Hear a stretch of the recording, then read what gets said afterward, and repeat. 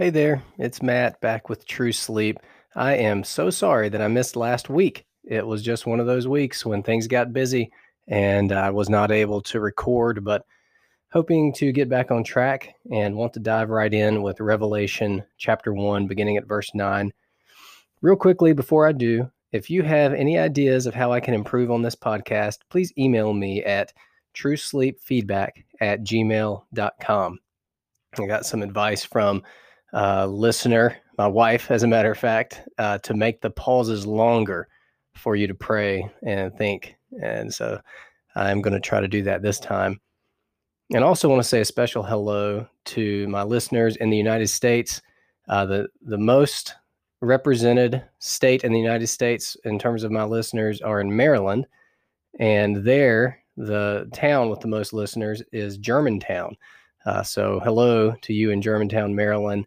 Appreciate you listening there. Appreciate you listening wherever you are. And we'll jump right in. Revelation chapter 1, starting at verse 9. And I hope you're comfortable. I hope you're ready to get some rest.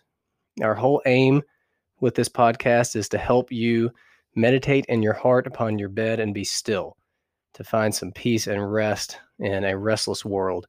And God's word brings that peace and that rest. Every bit of it is profitable. So I have a system of going through it, all the different genres. And this episode finds us in the book of Revelation. So, again, for the sake of time, because I am a pastor and a family man and engaged in a lot of other things, I don't have a great deal of time for this podcast. I don't have any time to market it or try to spread the word about it in any way or really even prepare for it. I just plop down, get the microphone set up, grab my Bible, and start reading. So we're meditating on this live together, and I'll start. Verse 9. I, John, your brother and partner in the tribulation and the kingdom and the patient endurance that are in Jesus, was on the island called Patmos on account of the word of God and the testimony of Jesus. I was in the Spirit on the Lord's day, and I heard behind me a loud voice like a trumpet saying, "Write what you see in a book and send it to the 7 churches, to Ephesus and to Smyrna and to Pergamum and to Thyatira and to Sardis and to Philadelphia and to Laodicea." All right, we'll stop there. So just a brief refresher, we have seen in previous episodes John introducing his apocalyptic circular letter that would be sent out to these real churches. Now he's introducing himself here. This is John. We most believe that this is the Apostle John, who is very close to Jesus. But for our sake, let's just look at the text, what he actually says as he introduces himself in verse 9. I, John, your brother and partner in the tribulation and the kingdom and the patient endurance that are in Jesus. So let's just think about those 2 points of connection that, if you're a Christian, you share with the Apostle John here as you begin to receive the book of Revelation. He is your brother and he is your partner. I don't know if you have any biological siblings, but one thing that stands true of us as Christians is that our brotherhood as fellow Christians is deeper and longer lasting than even our biological sibling relationships. We are brothers as fellow Christians in an eternal sense. John here identifies himself with the Christians who will read the book of Revelation as their brother. So I don't know if you think about yourself this way or not, but let's take a moment to pause and adjust our sense of identity. But if you're a Christian, if you are one who trusts in and follows Jesus, you're part of this brotherhood of Christ. And even the Apostle John is your brother. So I'm going to give you a pause to think about your relationships with fellow Christians and how you view yourself in connection with the greater church throughout all history and around the world, all the way back, even including the apostles. You are, if you are in Christ, a brother or sister with all your fellow Christians. So just let that sink in for a few moments.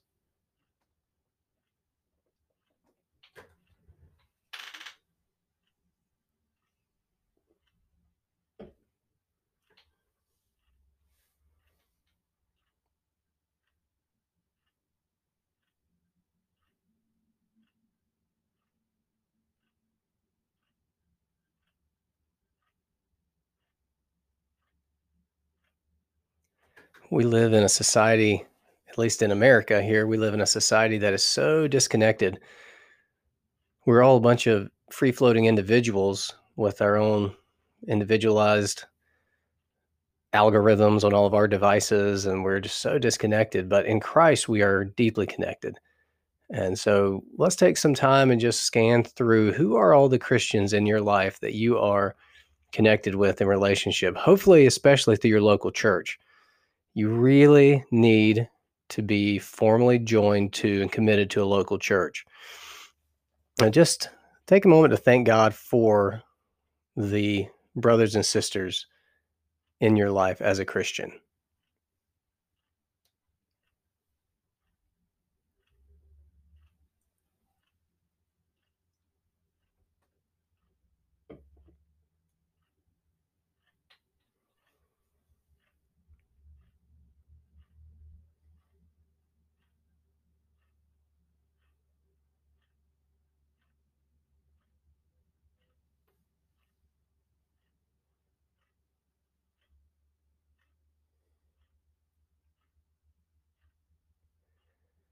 He says, I, John, your brother and partner. So John sees himself as the brother of those who will receive revelation and partner with them. So as Christians, we are brothers and sisters together. We're also partners. We are joined together, shared participants in a shared endeavor. And he's going to use one, two, three different words to explain our partnership, what it is that we're partnered in.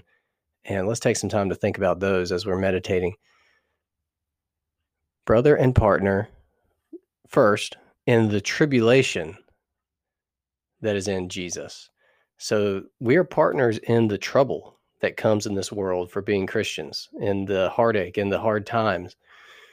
Let's take a minute to think about current day tribulation that Christians face. Maybe you're facing tribulation for being a Christian. Maybe you're not, but I guarantee there are many Christians around this world who definitely are. As I'm recording this, it's late August of 2021, and the Taliban has just retaken Afghanistan, and we here in America are thinking of our brothers and sisters, our fellow Christians in Afghanistan, definitely entering into some serious tribulation.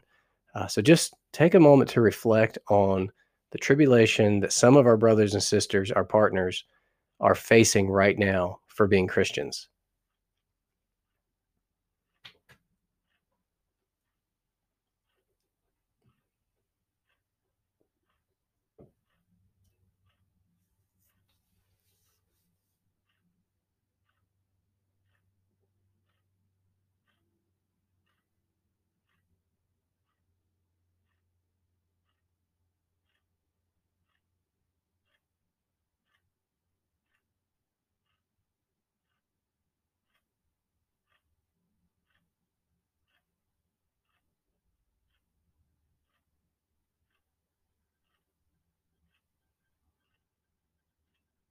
You might be listening to this, and you may be in a part of the world where you are encountering a great deal of tribulation and stress and persecution for being a Christian. And where I am in North America right now, that's really not the case. We feel the social norms turning away from a Christian worldview and even against a Christian worldview, but not in any way that's really causing great harm. So if you are in a tribulation scenario, I just want to pray for you and encourage those meditating on this to pray for you. And actually, that's how we'll spend the next few moments. If you would just say a prayer for our partners in tribulation, our brothers and sisters in Christ who are experiencing great difficulty. I'll sort of start things off, but I'll leave a space of time for you to just pray. Father, we want to pause our meditation of your word and just cry out to you on behalf of our partners and brothers and sisters around the world in different places where it is brutally difficult to be a Christian and they're encountering real persecution. Would you please strengthen them in the faith, give them the protection and provision and encouragement they need to continue to trust and follow Jesus, even in the midst of tribulation.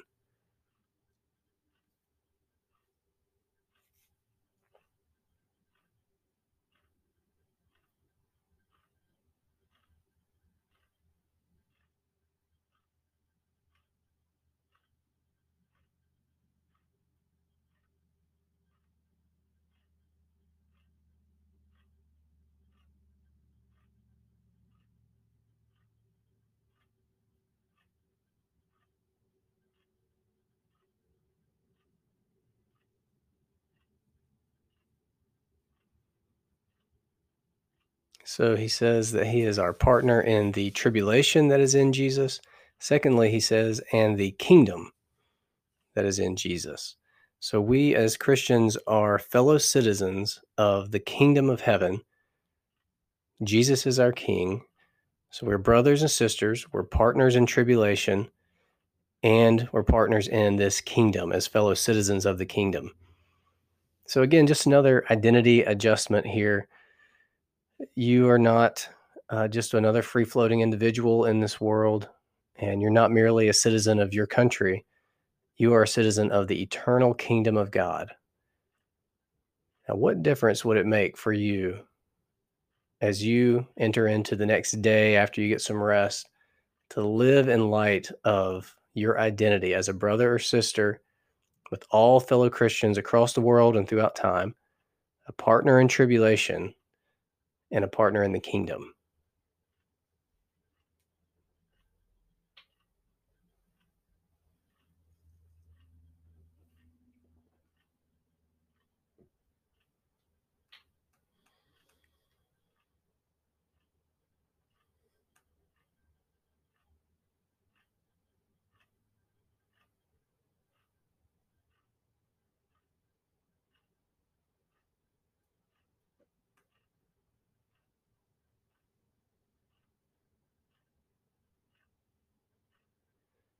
We are partners in tribulation. We're partners in the kingdom. And finally, we are partners in the patient endurance in Jesus.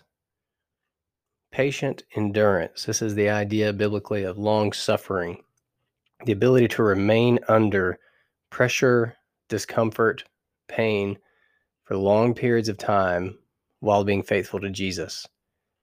Some of you are in the midst of that right now, and some of you are not, but we are all connected. We're all partners in this. And so again, I think it's good to pause and reflect and pray for Christians that we know or are familiar with who may be struggling to patiently endure. I'm going to give you about 30 seconds to just let your mind think about what Christians are there right now in the world who are struggling to patiently endure. Pray for God to help them hold up.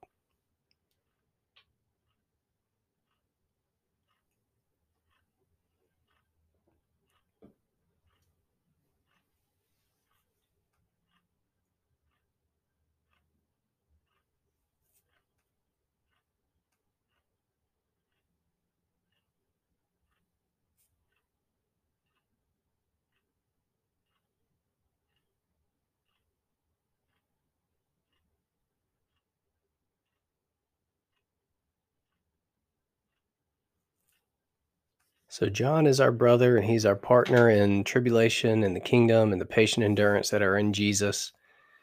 And as he wrote this, he was on the island called Patmos, which means he's referring to an exile that he encountered while he was being persecuted. And he explains why he was exiled and persecuted. He says it was on account of the word of God and the testimony of Jesus. As Christians, we're not going to be persecuted because we are nicer than everybody else. It's not as though we're in a world where everybody else loves being mean and we're trying to be nice and people are bullying us because we're trying to be good people. All the religions of the world believe in their code of morality, and they're all trying to be good and they're all trying to be nice. If we're going to encounter persecution, it's going to be because of the narrowness of our belief about what is true and how one can be saved or made righteous. We believe that Jesus is the one and only way to be made right with God. And we believe that his word, captured in the Bible, is the only true word of God. And because that contradicts every other major world religion and minor world religion and every other worldview, it is extremely controversial. It's offensive. And there's just no getting around that. And so I think at this stage in our meditation, it would be good for us to pause and just what's the word I'm looking for? Strengthen our grip on the word of God and the testimony of Jesus, the gospel. Because even if we're not experiencing it now, there will be pressure to let go of these things in this world. will encounter suffering and tribulation for it. So, how firm is your grip on the Word of God as true and the testimony of Jesus as true?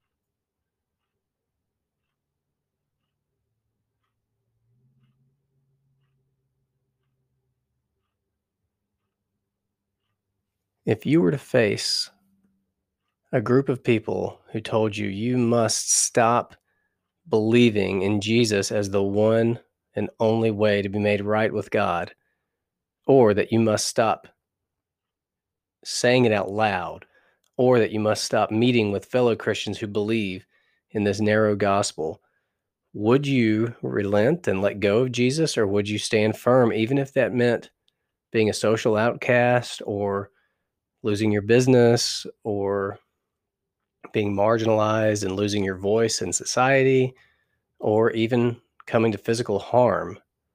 Would you hold firm?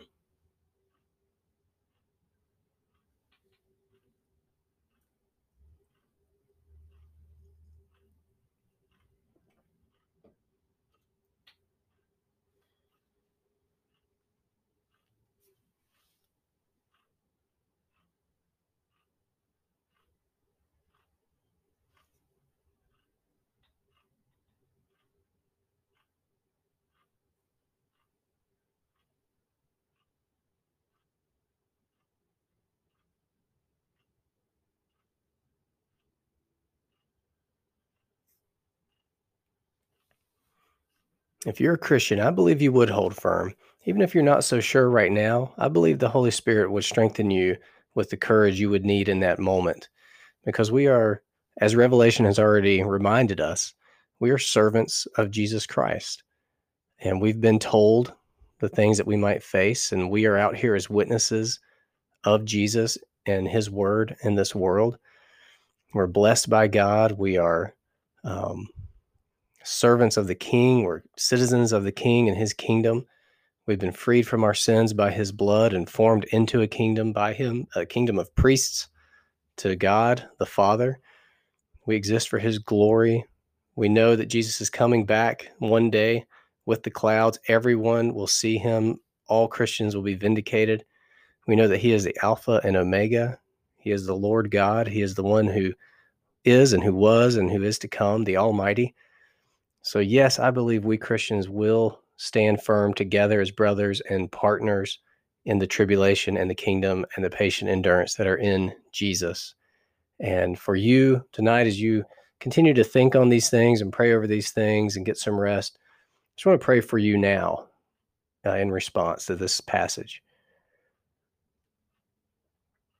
Father, I pray for this brother or sister who is listening right now, this fellow partner in Christ, that you would, as they rest, strengthen their faith, strengthen their grip on your word and the testimony of Jesus, solidify their backbone, their determination to live for Jesus and speak the truth in love about Jesus, our one Savior, our one Lord, the one way to be made right with you. And I trust you to do this, and I entrust them into your hands now in Jesus' name. Amen.